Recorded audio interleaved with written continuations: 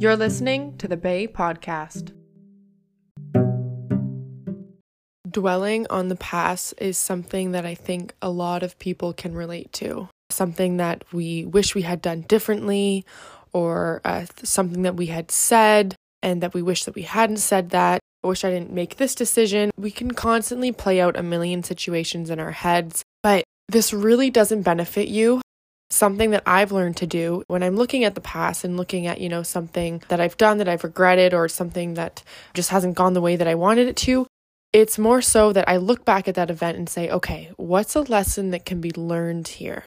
What is something that I can take away from that moment? Whether it was a mistake I made or anything that happened, is there a lesson that I can learn and that I can apply to my situation now and in the future, so that that doesn't happen again, or so that I don't say those things again? And that's really, when you're looking at the past, that's what you should be evaluating. What's something that I can learn?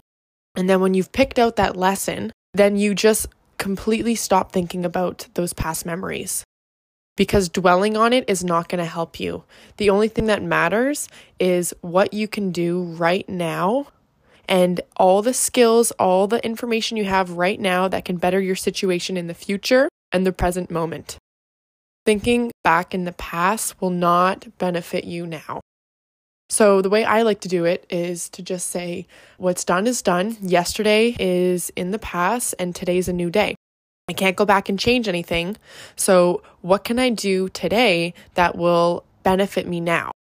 And that's kind of the mindset that I take when I find myself, going back and forth and being bothered by something that happened or something that I did. This really grounds me into the present moment. And when I pick out that lesson, then I know, okay, all those things that had happened in the past are actually very valuable because I've learned something and I'm going to apply this to now and the future. All that being said, try not to dwell on the past for too long and really focus on the present moment and what you can do today in order to better your situation now and to better your situation in the future.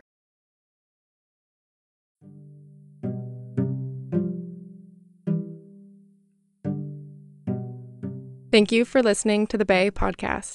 I hope my discussion has inspired you to embrace your true self and live a life of authenticity. It is a journey, honoring your values and beliefs and living in alignment with your true essence. Join me next week as I continue to share how we can evolve into a better version of ourselves. Until then, let us shine our light in the world.